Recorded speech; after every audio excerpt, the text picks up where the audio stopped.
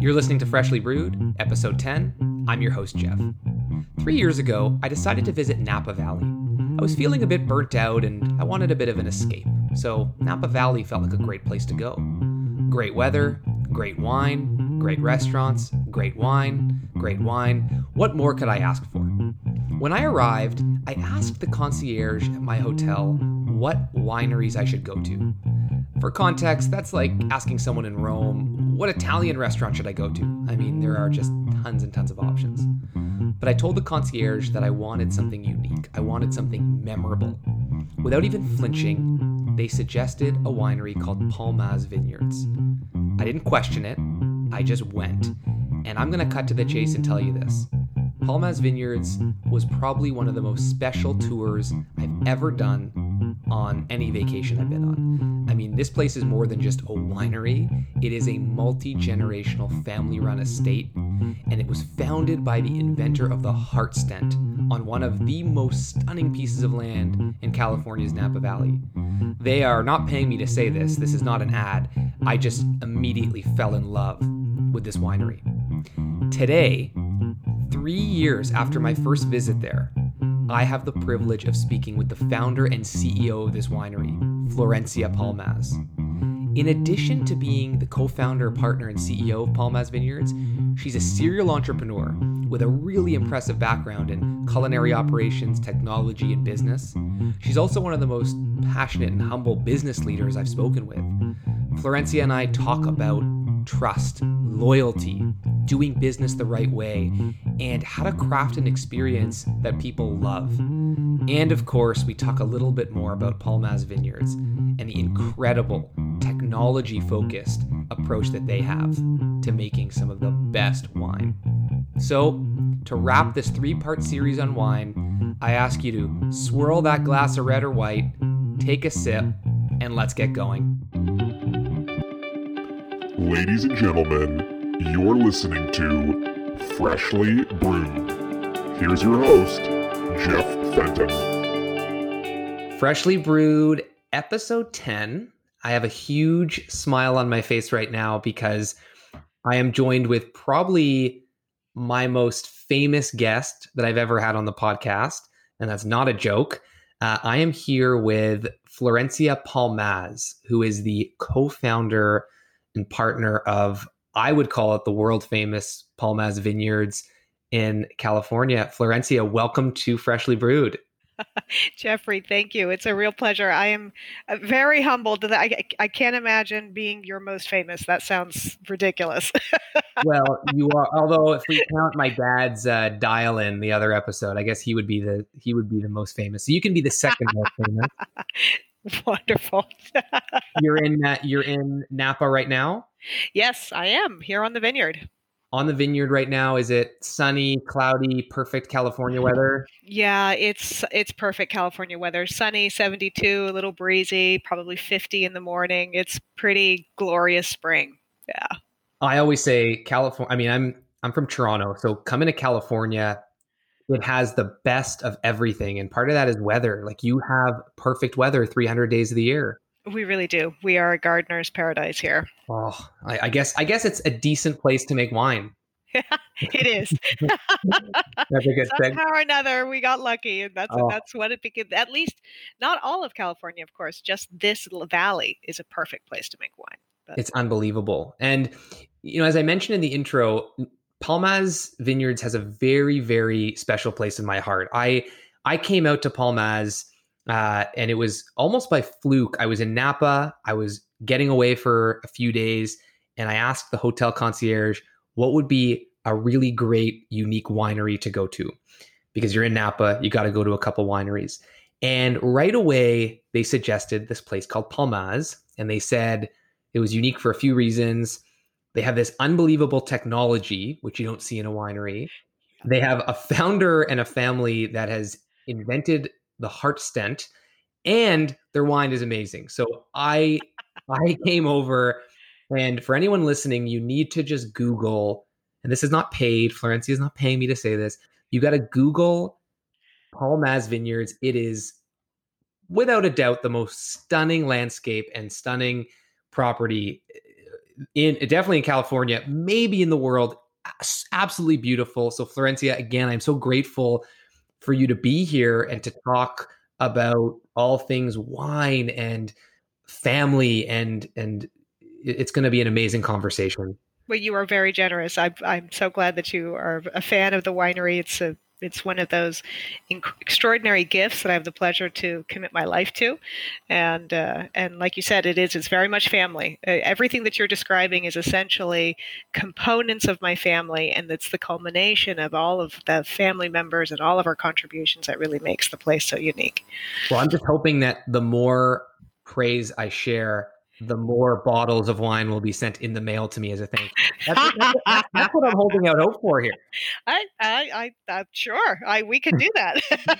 So getting into serious business now, the Palmaz story, in your own words, who is Palmaz? The last name, how did it start?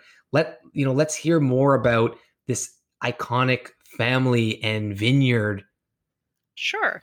Well, so we are a family of immigrants. We are from Argentina originally. My father and mother came to the United States with me as a baby in their arms in the 70s. And Dad, what really be sort of like you're saying, the fame and the notoriety really starts by my father's contribution to the medical world. He was the inventor of the first cardiovascular stent and developed that while in his residency and fellowship at UC Davis in Northern California. So we came from Argentina to Northern California. He was a doctor at UC Davis, which also happens to be, the country's premier institution for higher learning of wine and viticulture and enology. And on the weekends, they would come up to Napa Valley and bomb around and visit wineries, and of course, fell in love with the subject of wine, and of course this land that's just so extraordinary here. While Dad was studying at UC Davis. Fast forward, his research actually took us to Texas, and we spent most of my childhood and college years in Texas, as well as my brothers. And in the late 90s, my mother was the one who, in fact, said, it's time for us to go back to California. She wanted to build a place and to create a legacy that could be something that would be able to be passed on and bring the family together. So we found a derelict old winery that had been actually shut down since Prohibition. Mom found this property here in the Coombsville region, which is the southeastern side of Napa. And we started the process of restoring it. We all live here.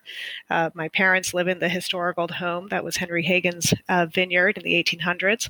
And then my brother and I both live on neighboring properties. And we share one vineyard, and we share the winery, and we all work together. It's a dream come true for all of us.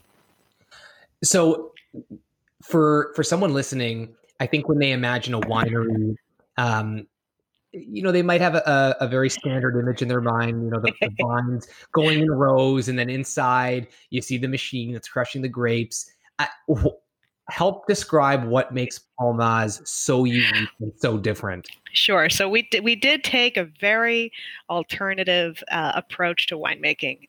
So like you're saying, most wineries are above ground structures, kind of, warehouse farm factories where they bring in the grapes, will crush them, ferment them and store them and bottle them. Here, this property is mostly mountainside, so we had very little plantable land to the total acreage of the property. And in order to maximize the vineyard land, we chose to actually bring the structure of the winery up and out of the way, and which essentially was the hillside. The smartest way to be able to build a building on the hillside is not to build it on top, but in fact to dig it underneath. So our winery is a multi-layered cave system dug into the side of the mountain behind our 300-foot elevation vineyard that spans about the equivalent of an 18-story high building. It's the same height as Coit Tower, actually, in San Francisco, and is essentially 4 floors. Each of those floors, because we were able to space it out vertically, are different moments in the winemaking. So because we had the height at our advantage and we were able to dig in any direction we wanted because we weren't encumbered by any hard rock or inclusions that we had to work around, we were able to really be very specific in the way those caves interconnect and allow us to make the wine in a gravity flow manner. So our wines are never pumped.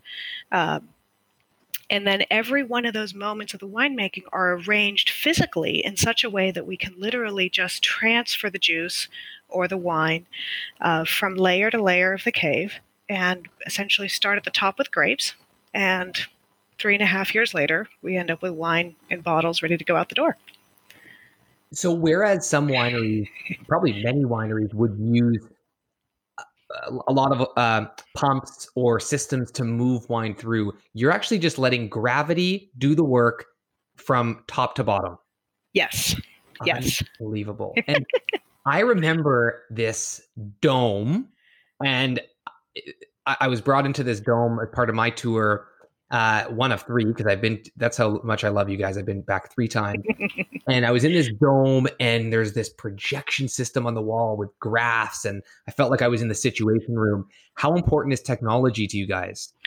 Oh gosh, technology is extraordinarily important. It doesn't make the wine, but it helps us from staying focused on what's important in the winemaking. So technology really is our support system for allowing us, the people and the artists, to be qualitative with our decisions and not waste time on the quantitative decisions, data collection, analysis, relationships, temperature, the stuff that really is, can be automated, but we would never, for instance, automate the tasting of a wine or a critical decision of how a wine is blended, or even most importantly, how the vines are farmed, or how we interact with the vines throughout the growing season out in the field. That is still very much, that's the art, that's the soul of winemaking, and that is still completely done with our minds and with our hands. So in doing a lot more research on wine and in speaking with a few different sommeliers, the one thing that I've gotten a sense of is that wine is so much more than just a liquid. It is so much more than just a drink that, you swirl, gives you a buzz. And you would be the absolute expert to answer this question. What is wine to you, and how is it more than just a drink? Well, it's so much more than a drink. Absolutely. This is not a beverage. This is a journey. And as a vintner, and as someone who's part of a multi-generational family dedicated to the production of wine, it is a lifelong pursuit and an effort of a relationship between a family and a piece of land.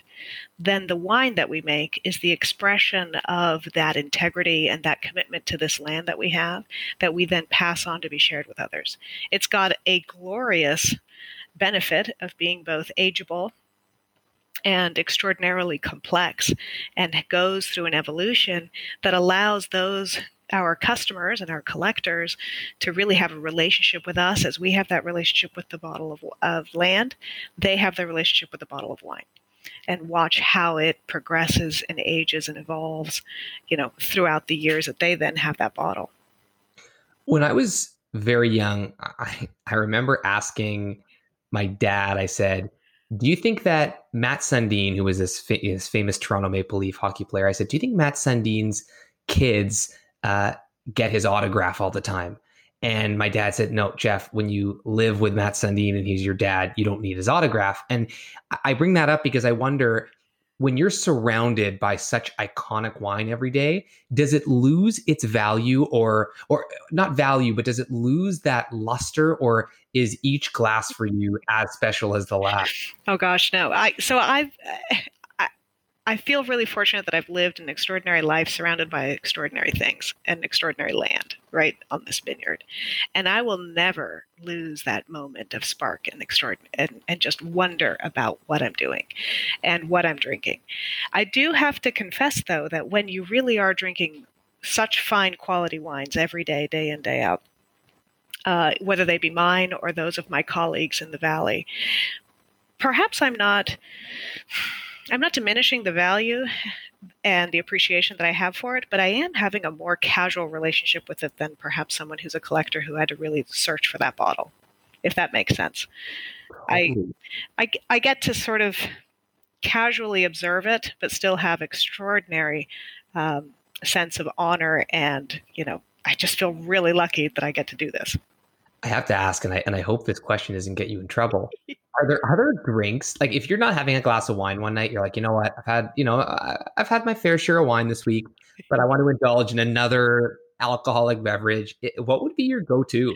Oh my gosh. Well, so my go-to is wine. I have to confess that I am wine of all colors, flavors, and regions. And another thing that's it's sort of odd about me compared to maybe some other vintners is I almost never drink my own wine at home. So Oh, I feel that in order to have a palate and an understanding of the whole industry of wine, in order to be a maker of wine, I've got to have a full range of understanding. So I really do try to make a point here at my house to always have wines from all over the world and all the different varietals. So and then, occasionally, of course, I'm then bringing home my own bottles and trying them and sort of seeing how they're evolving. But then I would say, a big hot day after being out in the garden all afternoon, but there's nothing more delicious than a beer. And, so I do like some cool craft brews. Cocktails I find fascinating. In fact, on our own wine stream, we do a weekly podcast or a live stream for our members at the winery.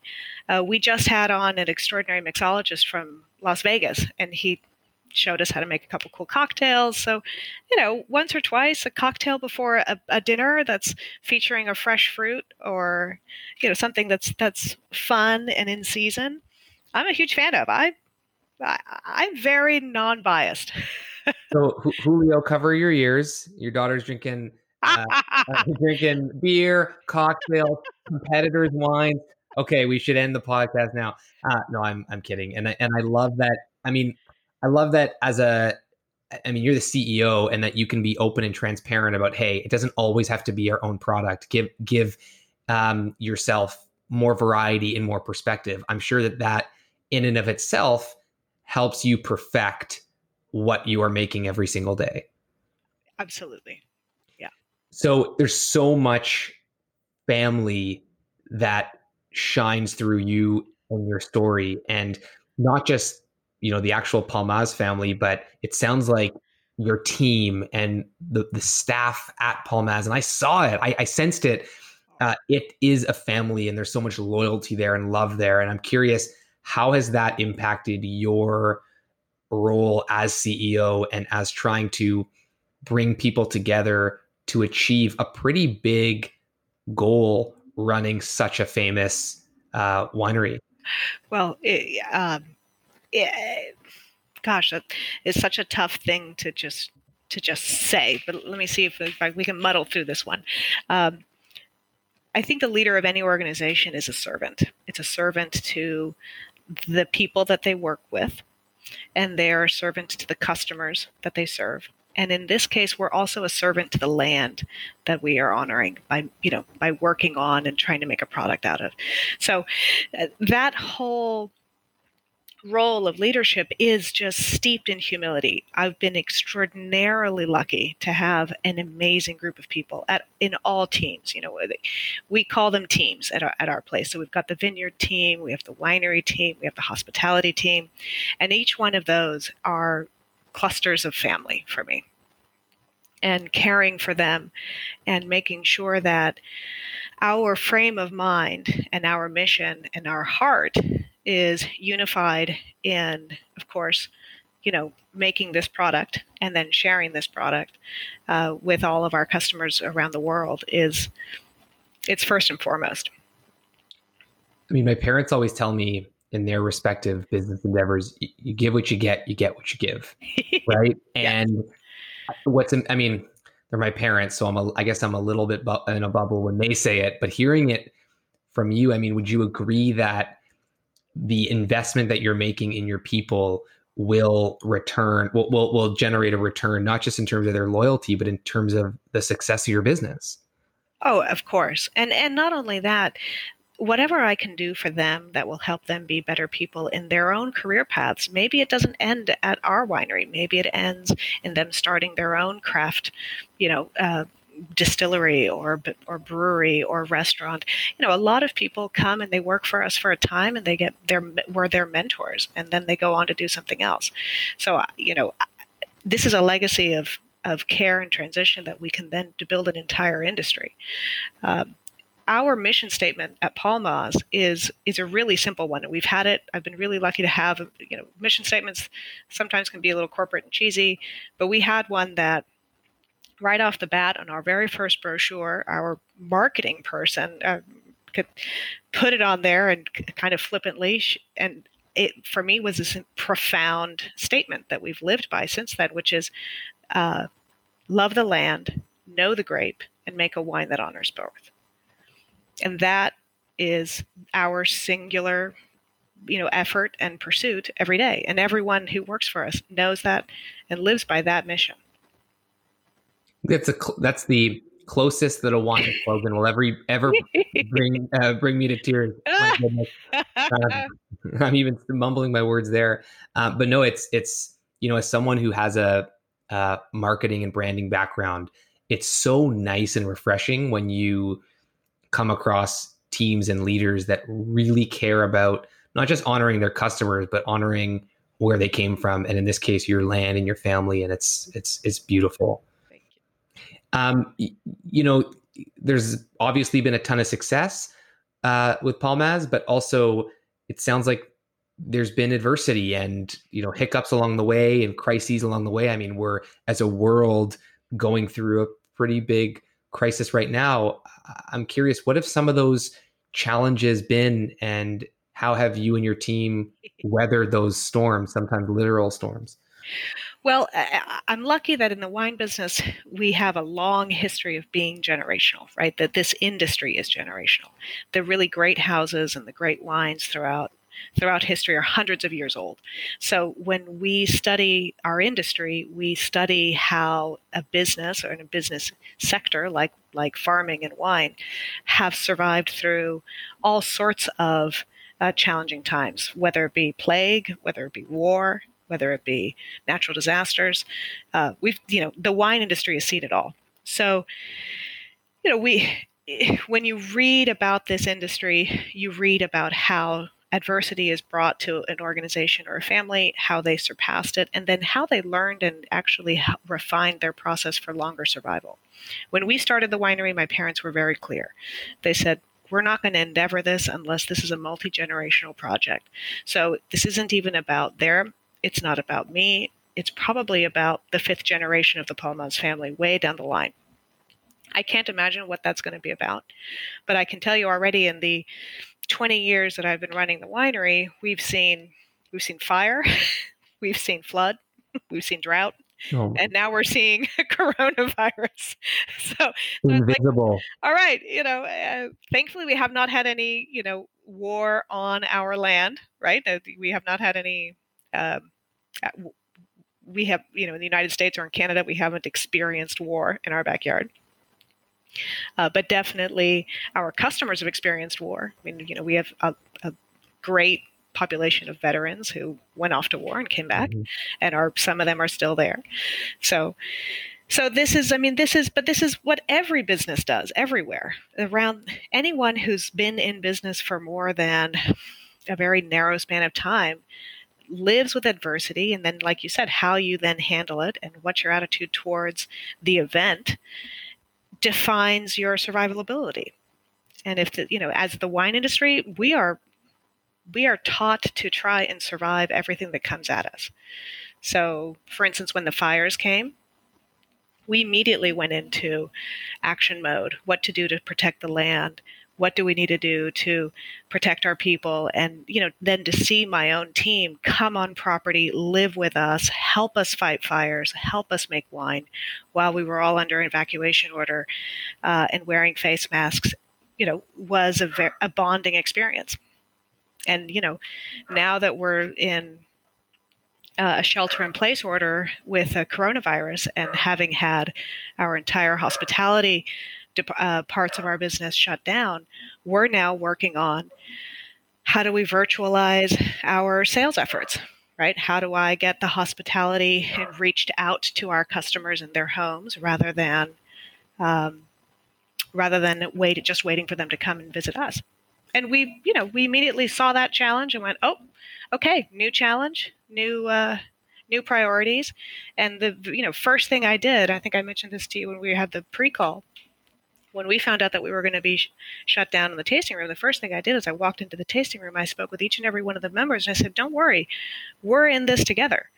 This is an opportunity for us to open up a new sales channel, to refine our skills on virtual tasting platforms, and to basically get really good at telemarketing. And that's what we've done. And honestly, there's always a learning curve, and it's a slow process, but I'm really pleased to see how unified everybody is on this effort, and we're doing pretty well. Well, even tomorrow, or I guess this episode will probably be out after, but you've been having these wine streams. So tomorrow you have one in the spirit of Mother's Day. Yeah. And just while people are listening, because I don't think I've lost the listeners yet, how often and when are you streaming these sessions? Yeah, sure. So we started the week after being shut down.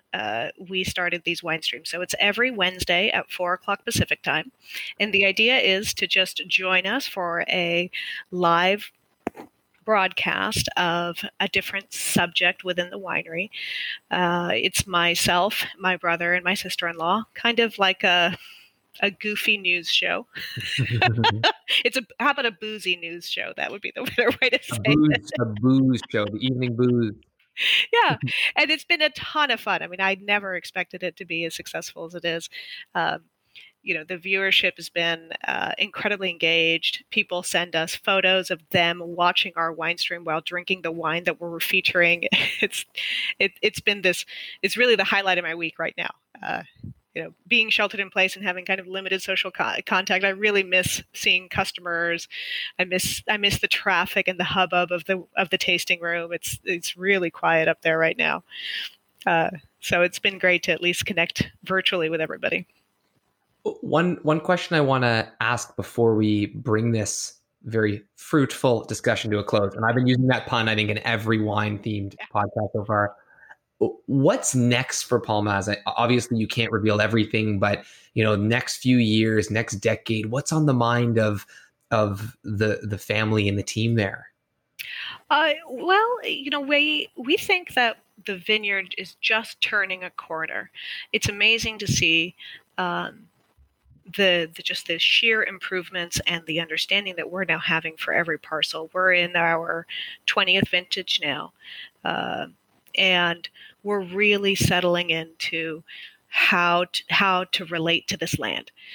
So I think that the first 20 years was probably us getting to know it, right? The establishment of the vineyards, the getting to know the different parcels. The next 20 years is going to be phase 2, which will be the refinement of that.